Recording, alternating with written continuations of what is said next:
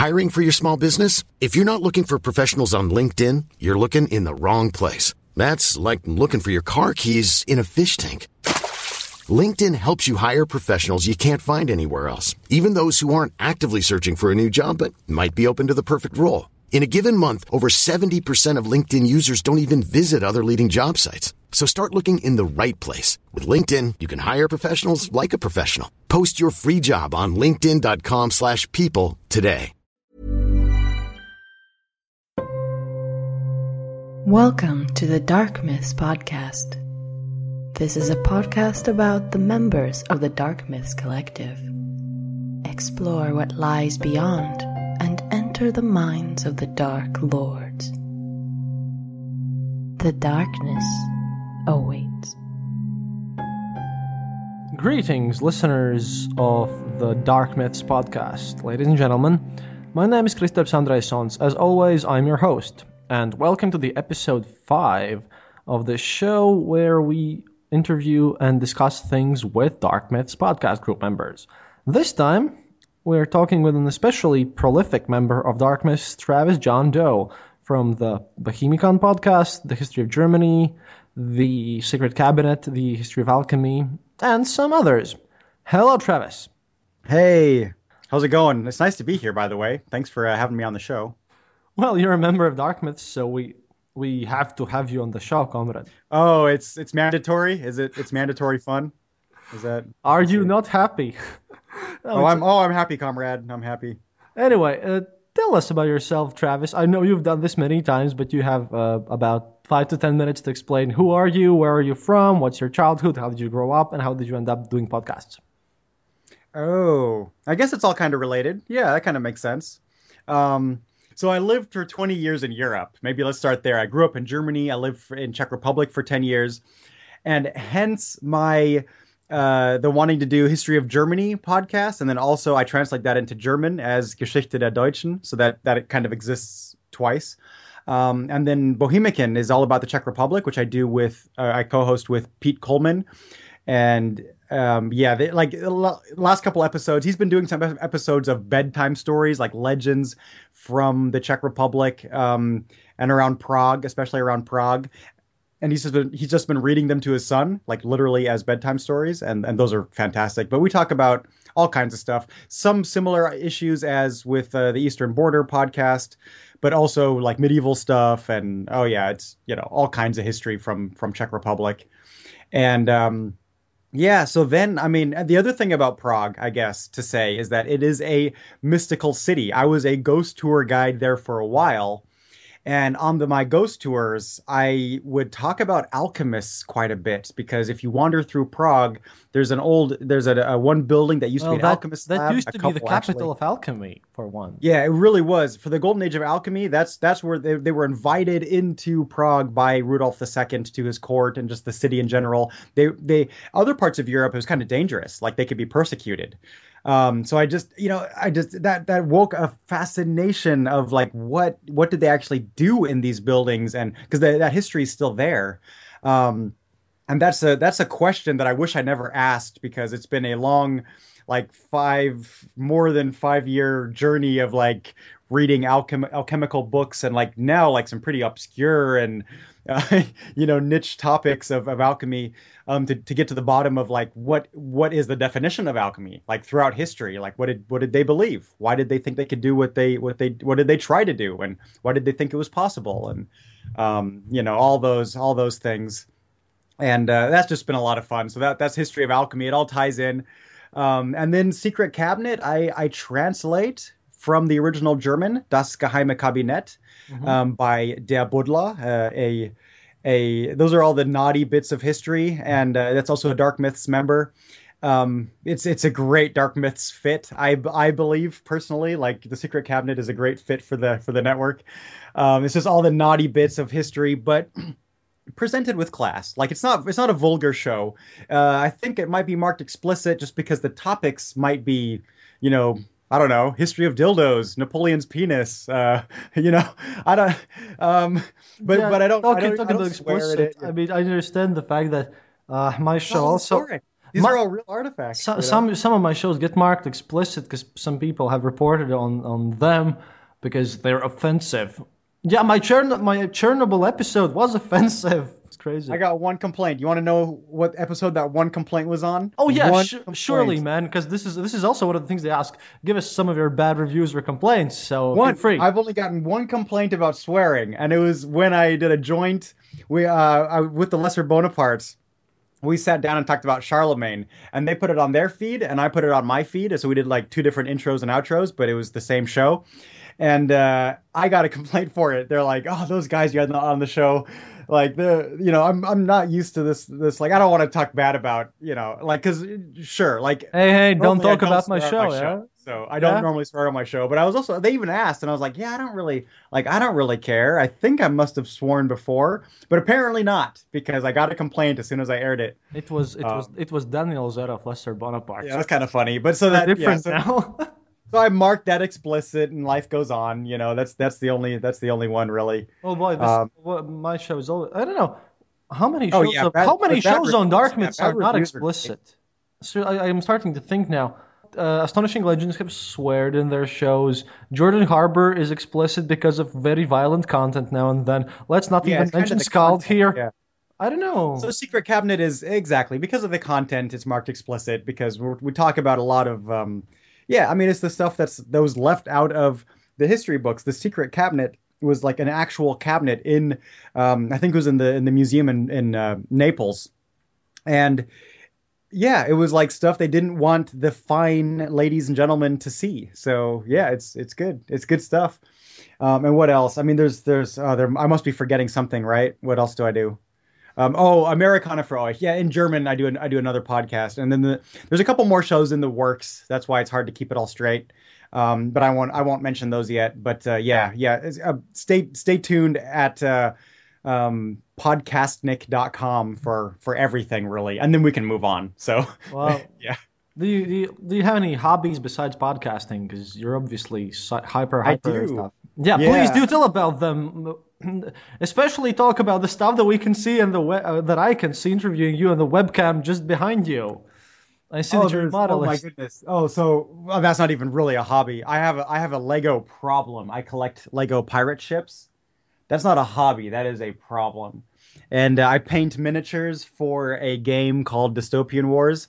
But I don't even know. I don't have any paintings behind me. But I try to paint to get away from computer screens.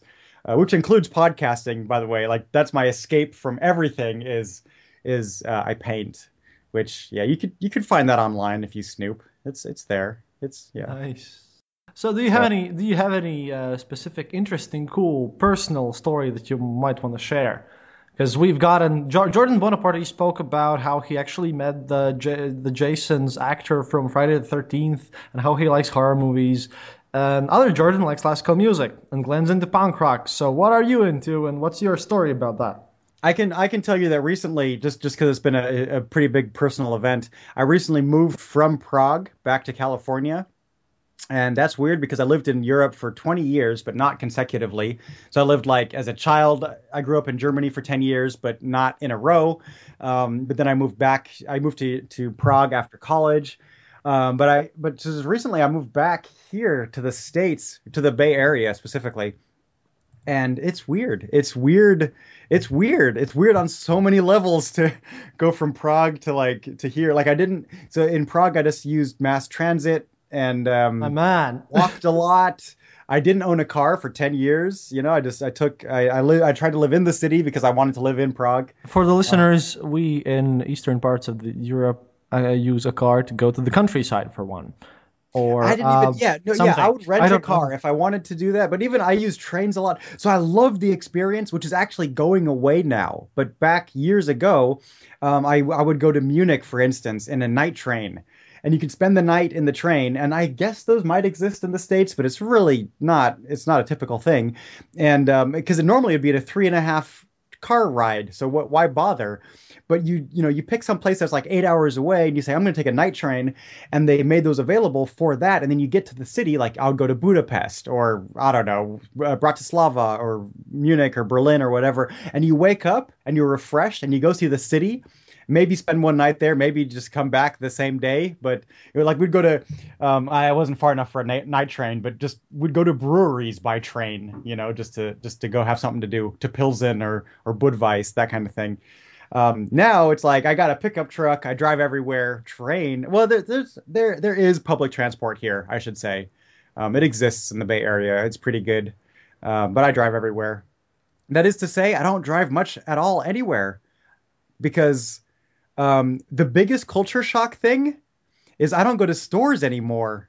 I just don't go to stores anymore. I go grocery shopping, but I don't have to. Like my wife orders stuff from whatever. Safeway delivers, Amazon Fresh, Costco, maybe not. I don't know, Walmart. You can get like lettuce and milk. That's your lucky part, because I don't get any of that experience. I want that here. So in Prague, I had it pretty good. I had it really bad now and then because I never had a car. But the last place I lived for like 5 years or 4 years, and I lived right across the street from a grocery store. So I just crossed the street and there I was. So I could it was as much as I could carry across the street, which was, that's fine. It could be heavy. I'd be sweating, climbing the stairs. I lived on the 3rd floor. No real elevator. That's Europe. It's good times. Like yeah. The building I lived in had seen a World War or two. Like it was kind of old. But yeah, it's good stuff. Like, so now I have a truck that I don't really drive unless I leave the city. I drive when I leave, and I try to leave a lot because I have a truck. So I'm like, yeah, I'm going to go look at some trees, go look at some beaches. Oh, the beach. Yeah. I was in a very landlocked country. You at least have a coastline. Yeah. There was this joke, by the way. I really missed that in Prague. By the way, this Soviet joke happened that, news from the Czechoslovakia to the Soviet government. The Czech Republic, the Czechoslovaks are asking the Moscow government, hey, could we just please have a seafaring ministry? The marine things ministry. And the Soviet guys are responding to, why would you need a cabinet that includes this seafaring marine deals ministry? And the Czechoslovaks reply, well, but you guys have a culture ministry, don't you? Oh, snap. Those little anti-Soviet things that went around here. That's pretty good. Yeah. Czechs probably would think they need a navy, though. That's the funny thing. Oh, man. Yeah, but yeah. So that there's a personal story. I'm still kind of going through culture shock, but nice. Missing the castles and cobblestones, but enjoying the palm trees and sand. So I guess it all works out. Nice. I was kind of worried because I'm thinking that to everyone else I ask normally where did their podcast's name came from, but you have so many podcasts and they're all kind of, I don't know, History of Germany seems kind of cool. Bohemican, yeah, I can understand that one. So I'm asking you, where did Podcastnik came from? Once we had like multiple shows, I think we were dealing with like 5 feeds at the time or something. I realized we should have one kind of a brand, just a URL, just a website that links to all the shows to make things less confusing.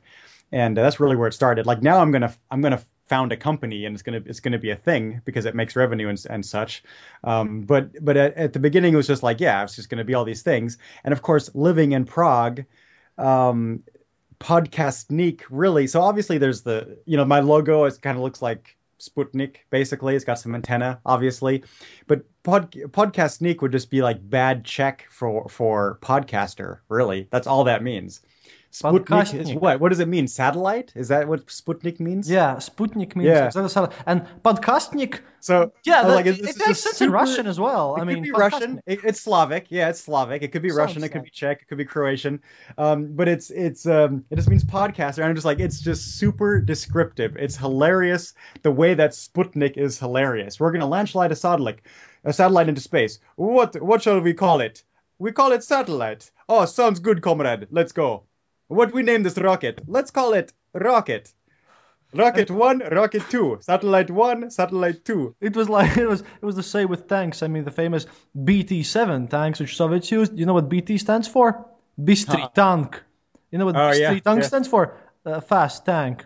Yeah, so it's literally Fast Tank 7. Germans kind of do that too. It's not just a Russian thing, but yeah. Anyway, I mean, yeah. It's like these people sure had imagination, didn't they? As a technical writer, I can clearly appreciate this precision in naming. Yeah, yeah. I was like, it's exactly what it is. It's just podcaster. It's just like that's what it is. Yeah, so that's it. It's just not that imaginative, actually. But yeah, like Bohemican, clearly that's Bohemia American. The rest is especially like I started with History of Alchemy and Bohemican, and then History of Germany, and I was just a History of Rome fan, so followed the History of Alchemy format. History of Alchemy, History of Germany. Yeah, not very creative, but I have a couple of shows coming out. I'll try to think of something better. You'll manage. Now, if you would have an advice to new podcasters, what would that be? Don't overthink. Okay, so first of all, don't. Okay, I'm not saying our first shows were good in terms of quality, but our very first shows, we just used our headsets that we had at work. We just went to them because we were colleagues. We were both technical writers. We still are colleagues, both technical writers, Pete and I. And we just go into a meeting room with our headsets, plug them into our computers, and record. Which was pretty bad, but it worked. And then we bought $6 microphones, the first microphones we actually invested money in, because we just made, poor check salaries. Like, come on, $6. And those worked. I wouldn't say they're great. I wouldn't recommend them. And then people buy mixers, people buy, I don't know, amplifiers and this and that, and people spend money on software. So I can't speak to PCs, but for Mac, we just use GarageBand, which I think was free. And it has you just turn the limiter up and you just crank up the volume, and that's what we do. And I think our podcasts are loud. Like it's not one where you have to crank it up all the way. And that's it, really. Like I use Audacity, which is also free, but for and I think PCs. it's free, and you don't need anything beyond Audacity. I think I've never really played with it, but what I've heard is like, no, that's fine. You don't need extra stuff. People use compressors and limiters and this and that, and I don't know. Okay, there's a limit for function of Audacity, and I use it obviously. I think you use it in GarageBand as well. So I tweak it. I do have my settings. Okay, sure, that is true. Like there's a couple things that I wish I knew right away. But that's for editors. That's for editors. We both have editors, man. We know. Well, but I edit some of the shows myself, and I used to edit everything myself. So it was still a matter of like, okay, there's still my settings, what I want, which I wish I would have known right from the beginning. That's true. I wish I would have, like, if someone would have told me from day one, Google what a limiter is in GarageBand and turn it on and turn it up. Just that sentence, if someone would have sent that to me in an email, I would have been forever grateful. Because for 1 year, I think our podcasts were pretty quiet and this and that. But otherwise, now that I have a team behind me, can I introduce, because Podcastnik LLC? Yeah, sure, man. It's not actually just me. I kind of feel bad. Like it's not like I'm doing all these shows. And Kristaps is a part of it, whether he likes it or not. But yeah, we have an editor. I'm a part of everything these days lately. Yeah, this is my job, man. Yeah, so Andrew, so Kristaps actually might be a writer for some of the shows that aren't even out yet. He might help me out with History of Germany now and then. And then we have Andrew Funcook, who's our editor. He edits like that guy. He edits like 4 of my shows. He edits Lesser Bonaparte's. He edits Jordan, Twilight. I can affirm that. He does edit our show too. Yeah. So I like Podcastnik could not exist without that guy. For instance, that guy Andrew, makes it all happen. Andrew actually might be starting his own show here pretty soon. So I'm, and then again, I'm trying to write and help get that off the ground. If I interview Andrew, who's gonna edit the show? I'll make him edit his own show. That's gonna be crazy. No. Well, I did tell him this show fully edited by Alice because our editors union is combining together. Yeah, there you go. Well, I did tell him I'll give him a raise for editing his own show. This is the first time, by the way, when we actually mention our editors on this show. Yeah, we have two. Well, that's what I'm saying. So, wait, hold on. Let me finish the introduction. Yeah, so Alice, sure, your editor should definitely get her props, and she'll also hopefully be a podcaster, a podcastress, podcastnichka.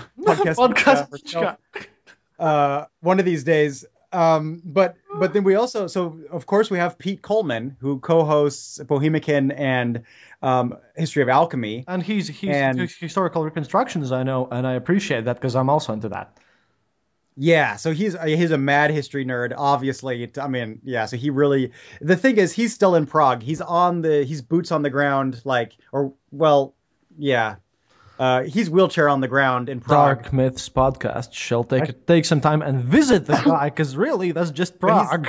I'll go see him, by the way. I know. I've spoken with him. You guys aren't that far. You guys are just a couple of states away, EU states away, really. It's Poland. It's 2 hours by plane, man. Oh, it's nothing. Yeah, and actually, planes are cheaper than trains now, and yeah, 29 euros for a ticket, by the way. 29 euros. That wouldn't surprise me. Yeah, you can get really cheap deals. Go see Pete, dude. What are you doing? Go see Pete. Or Pete, if you're listening, go see Christoph's. He's in Riga. But yeah, so also we got Pete's, and then also Secret Cabinet is actually just a translation from the original German by Der Buddler. And Der Buddler is another unwilling member of the team who is he works in Wittenberg in the Luther house. So he works in Luther's, like, it's just crazy. Like, he gave me a tour once of Wittenberg and the Luther house and all that. And he does a couple of podcasts in German. He's also, by trade, he's an archaeologist. So he he helped uncover, he talks about Luther's toilet, seriously, on German television at one point. So he's there. He's in the mix. He does the Secret Cabinet in German and his own shows. And then Stefan Giesbert, who's a German podcaster, is helping me launch a new project and also writing on history of Germany, hopefully in the future here and there. And so I lost track. There's 8 of us. I mean, there's Kimberly, who will I'm helping to launch a show. So she's helping me write. She was a researcher and writer previously, and now she's going to launch her own show. So I don't know, 8, 9 people. I don't even know. So there's no way that I can just sit here and be like, oh yeah, I have all these shows and it's all me. Well, and, you're the big boss. Thank you very man. much. And yeah, I'm just awesome like that. Not at all. Not at all. Well, I'm half as awesome as you think I am. Yeah, but the thing is, which is still pretty awesome. Like I recognize. For thing is, the resounding message throughout the podcasts, which I have been receiving, is just, you know what?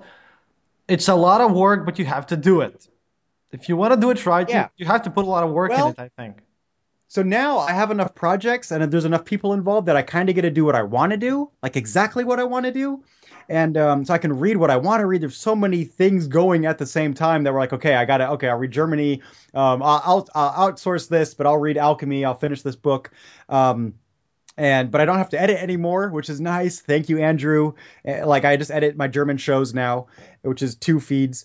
And then working with other podcasters and just saying, okay, how about I write this for your show, and then you're the star, you're the voice, you're the star of the show. Go do it. So I'm writing on a ton of shows, many of which, several of which you might not even know. You might hear me at the very end or something mention Dark Myths or mention Agora or something. Talking about Agora, you are currently the only member of both Dark Myths and Agora. Wait a minute, that's not true. Isn't Wittenberg to Westphalia? He applied. Is he accepted in Agora as well now? Yeah. Oh, great. Now we have 2, but you were the first one, and I think you might have both of us German podcasters. Like, he does Wittenberg to Westphalia podcast. He hasn't got into Wittenberg yet, though. He hasn't got into Wittenberg yet, though. No, it takes him a while. I did a guest show there just because I wanted him to get to the freaking battles already. Come on, I did his episode 7. He's a great guy. I love his show. He does a fantastic job of giving you the lay of the land. So he's doing a great job right now of setting it all up. I think he did a 10-part miniseries of just geography lesson, really, which I here or there snippets I help him write. So that's why I'm mentioning it. There's a couple of Dark Myths, my geography lesson that my Bavarian teacher told me, that made it into his show. Dude, so. I am the person responsible for him being on Dark Myths, because I wrote to him on several occasions and kind of I poked him until he joined, and we're glad to have him. Oh, that's your fault? Because Ben's really a horrible person, and I take it all back. I was just being polite because I wrote. No, that's awesome. When he first started, I sent him a 5-minute MP3. It was like a German lesson of pronunciation. I was like, okay, so U with two dots is U. There's there's there's ch, and the ch. There's the R. You teach the American the umlauts. I see. I just told him a few things about the German accent, and I said if you speak like this, when you read the German word like Frankfurt or Berlin or München, then or Prague like Tschechien, then you will understand Latvian in der Sowjetunion mit Christaps. Then you will understand. Then you will do a great job and good luck with your podcast. Yes, Ben. we can. I wish you all the best. Auf Wiedersehen. And this is why you should listen to all the podcasts by Travis, ladies and gentlemen. Or you have messed up my Soviet accent, by the way. I must put it back on just to remember how it is like to talk in Soviet. I stay away from accents on History of Germany. Like, I don't want to go there. Oh, I know, but the thing is, this is my natural voice. You hear my natural voice. It's gotten better with time because I've been speaking to Americans, but a lot of people, for example, tell me that I have a very Eastern European accent, even when I'm not trying very hard or something. Yeah, but in general, people say that I have an accent. I can't hear my accent. It doesn't really matter. And you know what? I mean, I'm the wrong person to talk to because I've lived there for so long that. Yeah, I was just about to ask you that. Do you have an accent of your own? Do Americans? I used to have an accent when I was 14 and moved to high school. I think I spoke funny, not like with an accent, but German was easier for me, and I just didn't know some words, and I spoke a very flat, no slang, and very slow English, I think, and which is probably good for a podcaster. That's probably right on. But I sounded funny. My parents, we moved away in the 80s. So probably it was like a time capsule. We sounded like we were from the 80s, probably in 1996. And, but no, in Prague, I had to really focus to understand some Czech. Czech is really hard. And it was just funny to finally move back. And it's like, oh, whoa, I can talk to everybody and easily. And no one has an accent. And oh, that's strange. Actually, a lot of people here have an accent, but but it's like everybody just speaks English here. That's so weird. What's going on? That was actually definitely the first week or so, just the strangest thing. I just walked into the bar across the street and talked to anybody I wanted to. People were probably thinking holy shit, go away, dude. Because I was like, oh, the bar, you speak English. Oh my God. Oh, this Ethiopian dude speaks English and this guy speaks English. And hey, and oh man, it's just, yeah. I'm definitely used to accents. Wow. I like History on Fire. What's his name? Daniele Bolelli. And we should totally have a beer together, all three of us, man. Because he's spent awesome. my last episode talking with him about Europe and our culture and everything. And I think that's so cool. It's not, so he has a strong accent. He has a stronger accent than you do. And I think that maybe, I was fine with it, I guess. But maybe it takes a little bit of getting used to, but you don't really have to focus after a while. You just get used to it. And then you can just focus on the content. And his show is just so great. The content is just so fantastic that it just shines through. He did an episode on Ötzi, the Iceman. And so did I, but I never mentioned that because I'm so embarrassed. His is so awesome. But I mean, it's just a great show. His what he has to say is his insight, his ability to give insight into historical events is just fantastic. Who cares if he has an accent or not? Wow. That's a powerful message out there, by the way. And another question. If we're talking about messages, and this is the part which I asked no one to spoil. I have a problem sometimes with Jordan Harbour. I can't really understand his Canadian accent, and Craig Buddy. I got to be honest.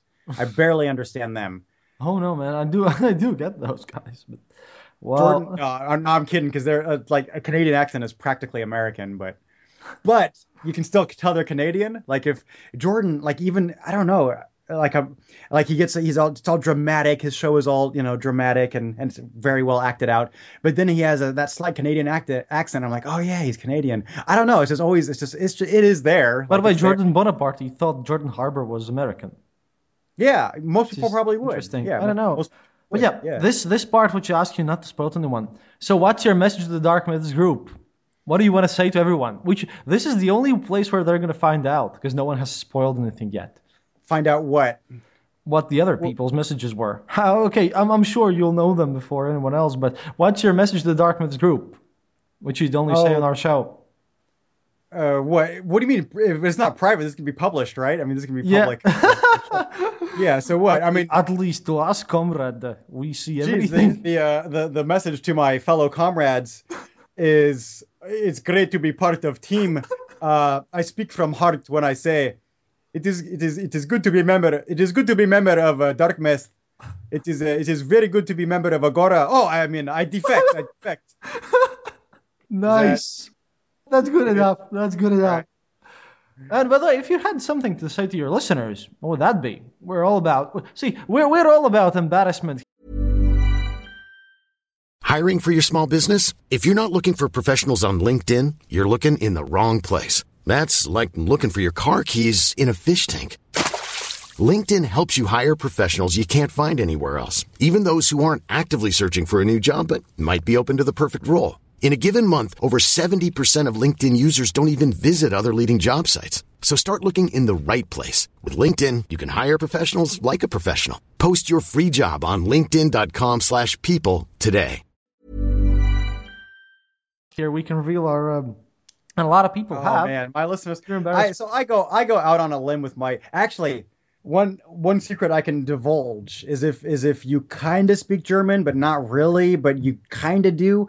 I talk some serious smack on my German podcast because I just know I kind of feel like it's a secret language, and my listeners are thousands of kilometers away, like I don't know, more than 10,000 kilometers away. I just feel kind of safe. And so I say all kinds of personal stuff. I say all kinds of it could be seen as anti-American, but it's history. It's history, is the thing. But I just go for it. I'm like, oh, I shouldn't say this in English, but yeah, whatever. Here you go. You guys can handle the truth. Here's how it goes down. And that's a secret, kind of, because if people figured that out, if they could kind of speak German, or if someone translates that, I could probably get in trouble for this or that. Oh man, I just looked at this and it was like, hey, it looks very European. I'm fine with it. Because magical secret I'm podcasting in English. If you podcasted in Latvian, then your neighbors could understand what you're saying, and they'd be like, "Hey, wait a minute, that guy." No, I openly go. He's a flag burner. I openly go to my neighbors, by the way, and talk about my show. That's how I get the stories. And I've gotten Russian death threats. Come on, it's what you're saying here. Yeah, I've never gotten death threats. Yeah, that's good. You have a death threat gap, dear sir. Death threat gap. Yeah, I'm always, yeah. If you would, by the way, recommend a show that is not yours and not mine, because I've been recommended once already, and I really don't want to use this for personal promotion, man. Someone from totally outside of the community? No, from Dark Myths, but listen, one who's not you or me. Okay. Let me break this down. You can recommend to other people too. Let me peel this onion. So our community has many layers. There's Agora. My favorite Agora show. I'm gonna get in trouble if I say favorite, but an Agora show I really enjoy at the moment is History of England or History of China. There, I mentioned two. They can fight over it. My favorite Dark Myths, or a great Dark Myths one is have you ever? My least favorite is probably this Eastern Border crap with this Kristaps dude that's like. He just rambles on about his childhood and how gray and depressing the communists were and boo-hoo. But a great show is, History of Pirates, obviously. History of Pirates is fantastic. He needs to do more episodes. The part about Eastern Border shall be cut out, obviously. So in Dark Myths, Craig Buddy, the reason I would give Craig Buddy 4 stars is because he needs to have more episodes. It's just so good, and it's like, I need more. I feel like I'm like a junkie, begging for History of Pirates podcasts on the street corner. It's pathetic. But then there's also the wider community, because then there's the Facebook group where we all hang out with history podcasts. I always listen to. Don't tell them about the Facebook group, man. They will want in. The secret. It's a closed group. You cannot come in. No, it's okay. Just actually, It's a thing how this whole thing started, anyways. So this is kind of I guess our listeners should know that yes, we do communicate on Facebook because that's what we do. I was gonna say this is probably pointless for our listeners because they probably came from that group mostly. But the History Podcasts group in Facebook, all caps History Podcasts.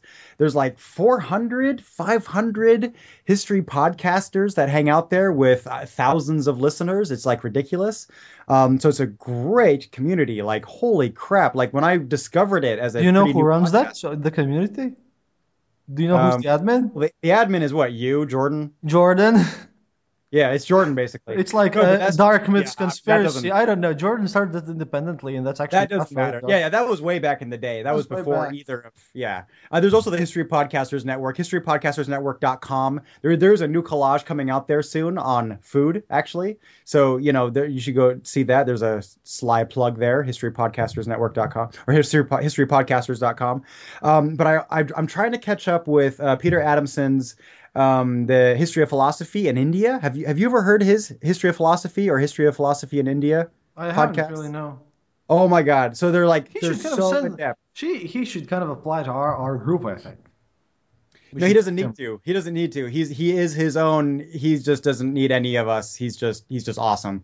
So he's a history professor at the LMU in Munich at the Ludwig-Maximilians-Universität in München. He's a professor there, but he's an American, and I probably shouldn't have said it like that. But Munich was Hitler's favorite city. But totally okay. Whoa. Sorry. No longer gonna appreciate this plug.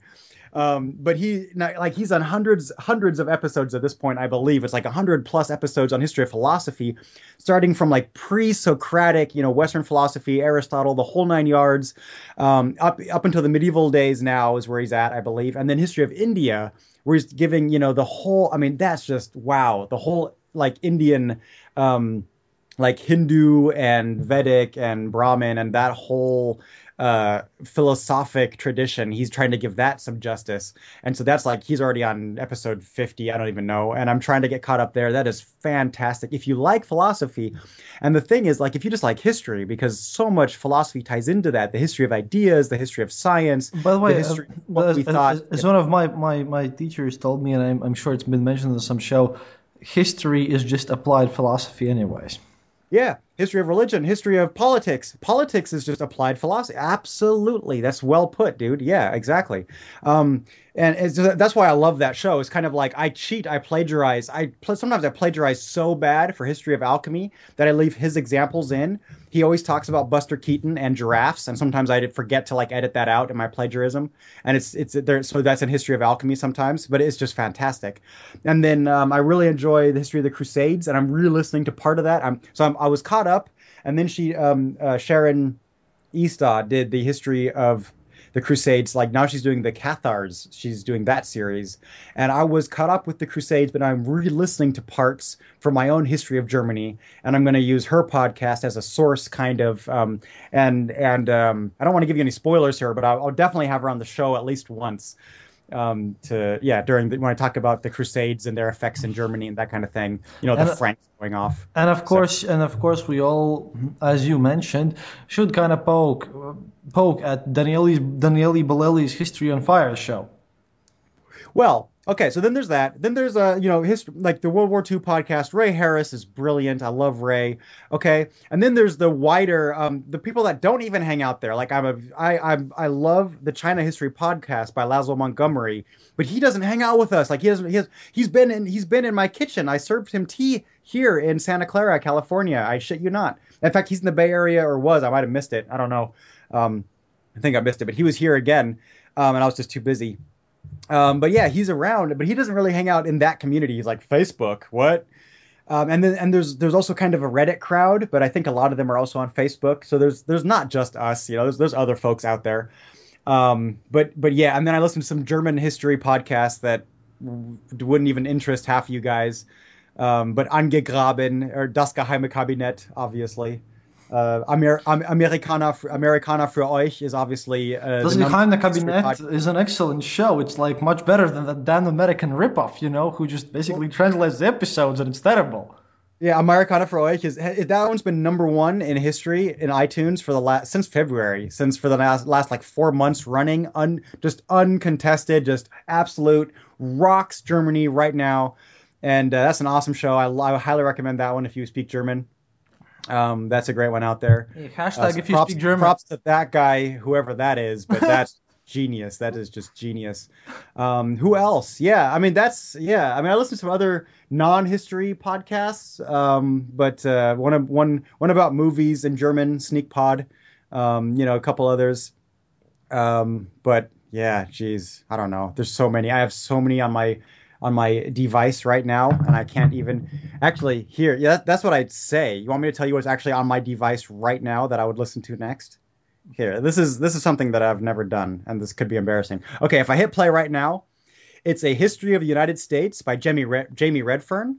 That's a good one. Okay, so that's what I was listening to. And then History of the Papacy, and Sawbones, who I have no contact with those people whatsoever. It's a married couple, and she's a doctor, and he's just kind of a comedian, does other shows. They're part of a larger network called Mandatory Fun, maybe, or something. I don't know, something like that. I forget what it is. They are ripping me off. Yeah, I was like, yeah, wait a minute. But they do. They're known. They're known. Yeah. Sawbones. It's a medical history podcast, and I love those stories. They're just great. And she's all business. She knows the history, and she's got a good sense of humor. And her husband, Justin, is just hilarious. And yeah, that would have came up if I hit play here. A History of Alexander Remastered. I have to catch up. That's like Jamie Redfern's old one. Is that right? And yeah.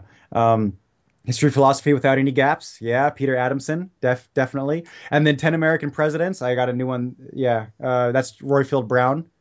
1001 Heroes, Legends, and Histories. So Lester Bonaparte's obviously is there. History of Pirates is there. I already said that. The History Podcasters. Oh my God, Lester Bonaparte. Who does that show? It's terrible. A couple of losers, frankly. That is not one I recommend. But History Podcasters podcast feed. So that's a podcast, actually. The History Podcasters. World War II. Maritime History Podcasters. That's high up on my list. So, what device do you use, by the way? I live in Silicon Valley. Okay, can we not talk about me? Oh boy. I'm using my cheap Android because I can't afford an iPhone. There, I said it. I don't care. I don't even care. But yeah, my phone costs a ridiculous amount of money. I made me so angry, and I was like, if I converted this to crowns, I could buy. Okay, convert it to crowns. Here's how I'll tell you. My phone cost me 800 to 1,000, maybe 1,000 beers. My phone cost 1,000 beers. Were I in Prague? And Czech beers cost me 1,000 Czech beers. So probably 1,000 Latvian beers. Right? How much does a Latvian beer cost in dollars? Do you know the exchange rate? About $1. Would it be less than $1, or is it $1? $1 a beer, maybe? About $1. Well, a bit less than $1.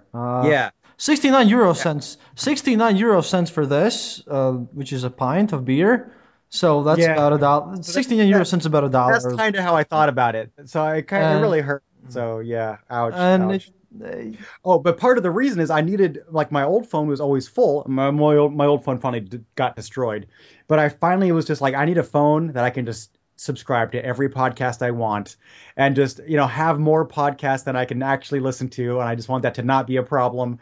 And so that's what I do. I just have so much stuff on there, and I just, it's lovely. And an important question. Yeah. What's your favorite beer? Okay. What are we talking? Okay, so all-time favorite beer is one that I've only seen a couple of times, or it was seasonal, or it never existed. Never existed. It definitely existed once, but it was a cream ale made by McMenamins, actually, and they make good beers, but their regular stuff is not great. They're in Pacific Northwest, United States.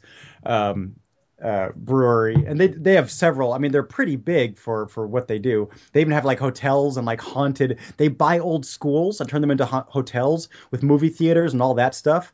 It's really, really great. But you can also buy beer there by the pitcher, which is 2 liters of beer. And they had something. It was a nitrous Nitrous is like a stout, like Guinness is a nitrous beer. It's nitrous oxide instead of, whatever, carbon dioxide naturally fermented. And so it makes it all buttery. Like Harry Potter butter beer, I imagine that to be a butter beer. And I had this creamy ale butter beer that was just fantastic. Like it tasted like candy. It was ridiculous. Otherwise, you can't really find that. So Pilsner has got to be up there for just like standard. Like I'm going to go for a beer, and it's not hard to find. Yeah, because Pilsner is even popular here in Latvia. Because you know what? Yeah, if you want the default, you grab Pilsner. But that's not my favorite. I mean, it's far from the best. It's just kind of like if I was sending somebody to the store and I didn't trust them to pick something good, I'd be like, hey, see if they got Pilsner, that kind of thing. But yeah, otherwise there's so many. I like, back home to Oregon, we have Deschutes Brewery, which is fantastic from Bend. And they make a decent ale. Like a really good one is Twilight Ale. And I say that because most people might have heard of it because I can get that down here in Safeway, for instance. It might be, I don't think it's imported to Europe. That might be too far, like for beer. I don't know.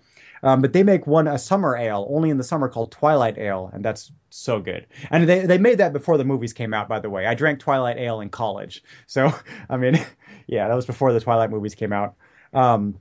But yeah, there's just some really good microbrews here. I'm always exploring. Czech Republic also, that really changed.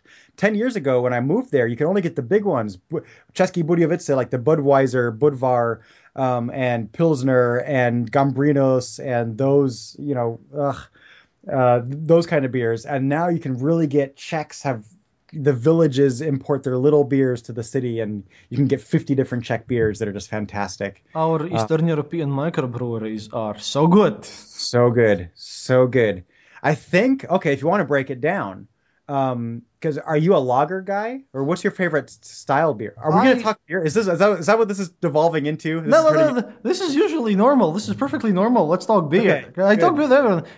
I can't actually. It's only 9 a.m. and it's a work day. I have to go turn on my work computer here in like less than an hour. So, great. But so I can't actually drink a beer. In my fridge right now, I have some hard root beer, which was a mistake. It wasn't very good, but I'm trying out new things. I love IPAs because I can't. It's hard to find a good one for me. I don't like the overly hoppiness. But you're an IPA. But, I love my favorite IPA is one called the Green Shotgun, a Latvian IPA, which essentially tastes like a pine forest. Oh yeah, you told me about that on a different show. We've already had this conversation before. Yeah, but I guess so. But technically, I am drinking a lager right now.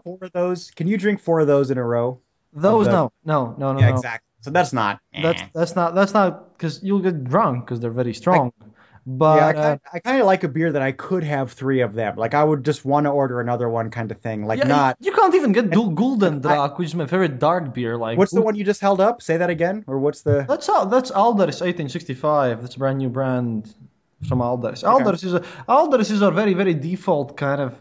Very commercial, very crappy brewery, but it's a lager for sure. It's a lager. It's kind of an old recipe. It's very light. It's 4.8% alcohol. See, I like that actually. It's pretty good. It's good for podcasting, man. Because as IT runs on coffee, podcasts run on beer and some other substances which shall not be named. Yeah, well, yes, I'm about to have a huge pot of coffee here. In whenever, because before I start working. The special coffee, yes. No, real coffee in like 15-20 minutes because anyways. Because of the special stuff, yeah. Because of the special podcasting medicine. So what else? Okay. So what about? Okay. So ales and lagers are basically the 2 beers that I can just sit and drink 3, 4, whatever, 15. Edit 20. But I enjoy a porter, a dark beer. Czechs, do you guys have dark lagers? You must. Do. Unfiltered ones. Yeah. Even unfiltered. Well, yeah, there's unfiltered, but even like a really dark. And just depends on what kind of barley or wheat beers. How are Latvian wheat beers? Great, actually, because wheat beers are like special. It's kind of interesting because my favorite wheat beer is Hogarden, which is. Just kind of a texture. Kind of too light. It's too light. I don't know. Yeah, but we have this plant called Sidonius, which is like lemon-ish, kind of sour-ish, and that's how the beer tastes like. It's a Yeah. summer beer, Yeah. definitely. It's kind of very Yeah, light. yeah, yeah. It is, yeah. So there's some pretty heavy wheat beers, but yeah, I mean, still. Welcome to the Dark Myths podcast, where we discuss beer on each episode. Yeah, I was gonna say We actually do. it always kind of devolves into that. Yeah, yeah.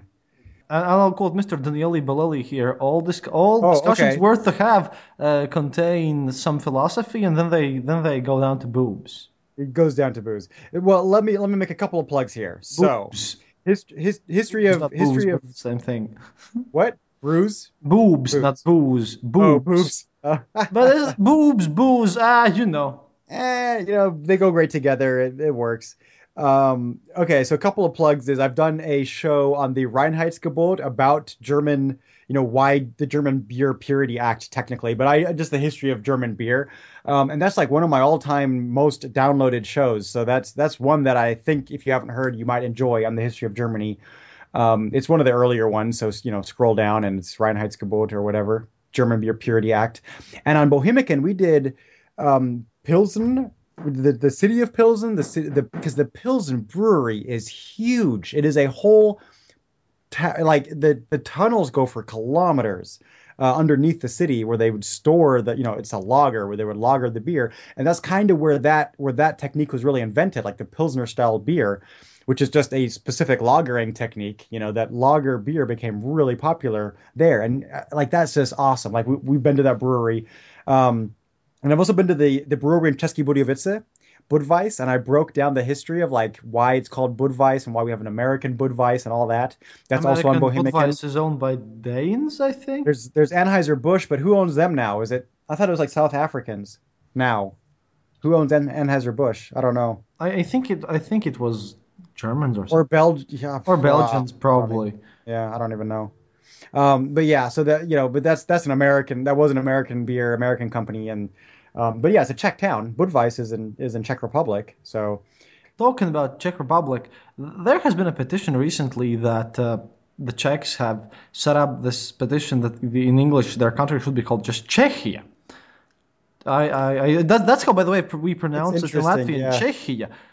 In American it would be like Czechia. I don't know. I don't know how well. Czechia, yeah. Czechia. So, we call it Czechia because it already is Czechia. It always has been Czechia. They just want it to officially be that in English, like that the UN recognizes that or whatever. Because we don't really say Czechia, we say Czech Republic. I don't know. But in every other country, German is Czechian, and so Czechs themselves, Český, like Český is Czech or Czech Republic, Česká republice, basically. But Český, if you translate that to English, then well, we still call them that way. We call them Czech because we have another name. Yeah, they are Czech. Yeah, that's how it is. Yeah, that's what they call themselves, is Czech. But in English, the proper term would be Bohemia, and they are Bohemians. That's technically what we mean by But why? I mean, is this another case of these Eastern European things happening? That's an old case of Czechs called themselves Czechs. Because Mazovians would basically yell if they would call Bohemians. No. And we're getting into deep Czech stuff now because Mazovians are different from Bohemians, and you know that. There's Vens and Serbs and Sorbs and no. But that's a really simple one actually. So Bohemia is pretty simple because before the Slavs moved in, there was the Boii, whatever they're called, which were like a Celtic tribe, or whatever. And then there were some Germanic peoples living there. And then the Slavs marched in probably the same time as the Germanic peoples, more or less. But the Slavs really marched in. And the Latin sources didn't really change the name of the area. It was still Bohemia. That's what it was. So the king of Bohemia was a Czech person. It was a Czech, but it was, the Böhmisches Königreich, the Bohemian Kingdom. That's what it was in the Holy Roman Empire, in Latin and German and all the official languages. It was Bohemia. It was the Kingdom of Bohemia. But Czechs always called themselves Czech, technically Czech. So yeah. So now they just want the rest of the world to call them what they've always called themselves. Yeah, but Bohemia goes back to. We're talking like back to the 10th century. Like, so it's a really old. Tradition of it. These people, these Slavic people are called Bohemians. That's how long we've been calling them that. It's like more than 1,000 years. And I have a final question for you here because I'll be asking you a question about because I've done some research on Czechs before, because that's what I do. And one of my favorite books of all time is by Jaroslav Hašek. Oh.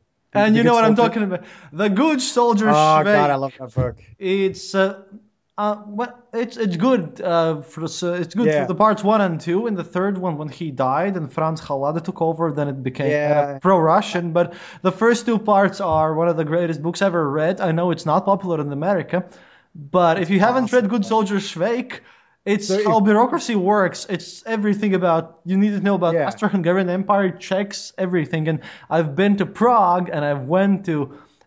I was gonna say, if you've been to Prague, you can actually follow in his footsteps, in his drunken. You should add in his drunken footsteps.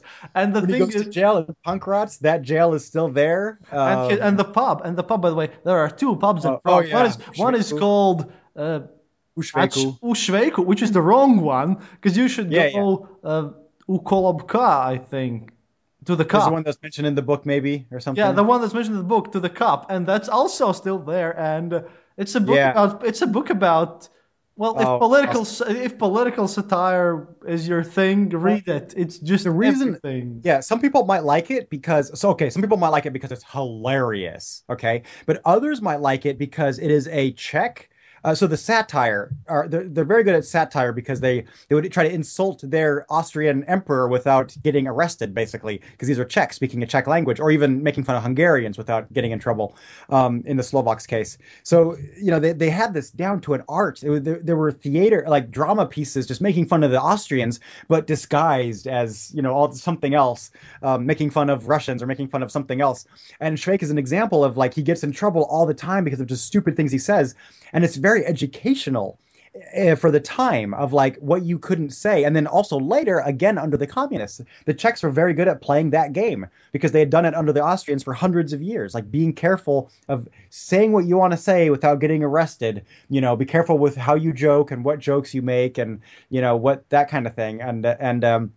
So reading this before communism existed, this piece of work, like, it's really interesting because it's kind of foreshadowing what would also happen. But it's also foreshadowing that Czechs just drink a lot, and he's just constantly getting into stupid trouble, and yet and he still gets promoted now and then, and he makes it, and he's a soldier, and he's just trying to make it to the front. That's all he's trying to do. He's just trying to get to the war and fight some Russians. That's it.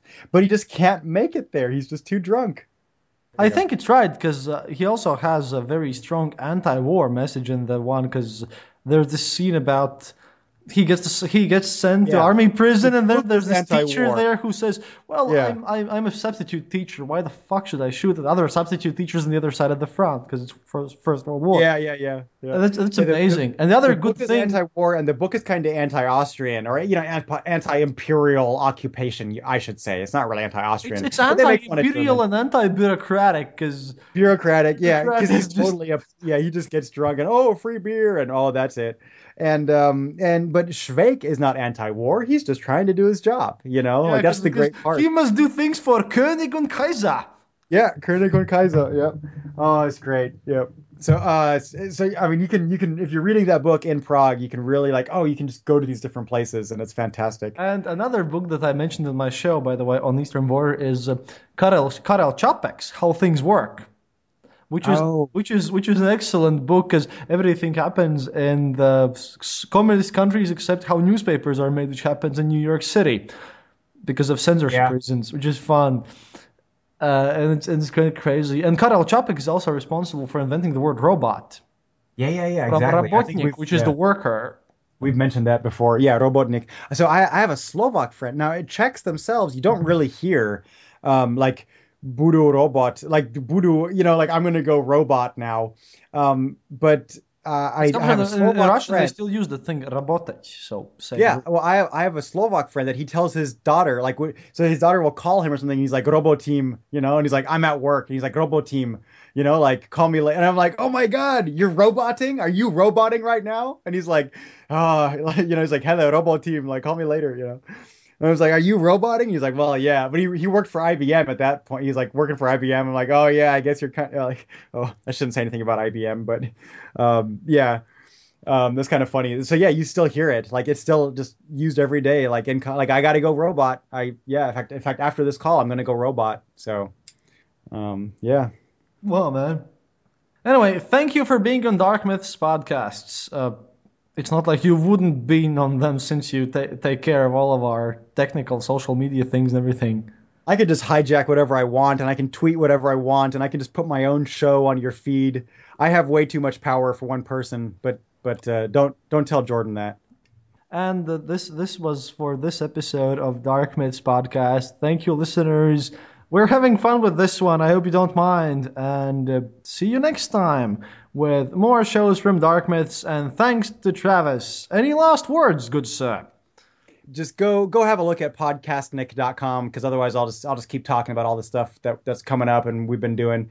But yeah, so go check out podcastnick.com. Find me on Facebook or Twitter, and come hang out. And I hang out at all those places. And yeah, looking forward to more of these little episodes, Soviet endeavors that you do. These little No, these are not communist. This is just me actually interviewing all the people's. This is the people's podcast. What peoples? We are the bourgeoisie of the internet. We are the people's.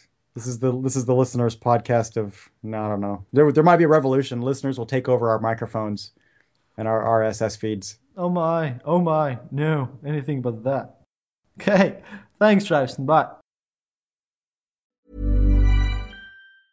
Mom deserves the best, and there's no better place to shop for Mother's Day than Whole Foods Market. They're your destination for unbeatable savings, from premium gifts to show-stopping flowers and irresistible desserts. Start by saving 33% with Prime on all body care and candles. Then get a 15-stem bunch of tulips for just $9.99 each with Prime. Round out Mom's menu with festive rosé, irresistible berry chantilly cake, and more special treats. Come celebrate Mother's Day at Whole Foods Market.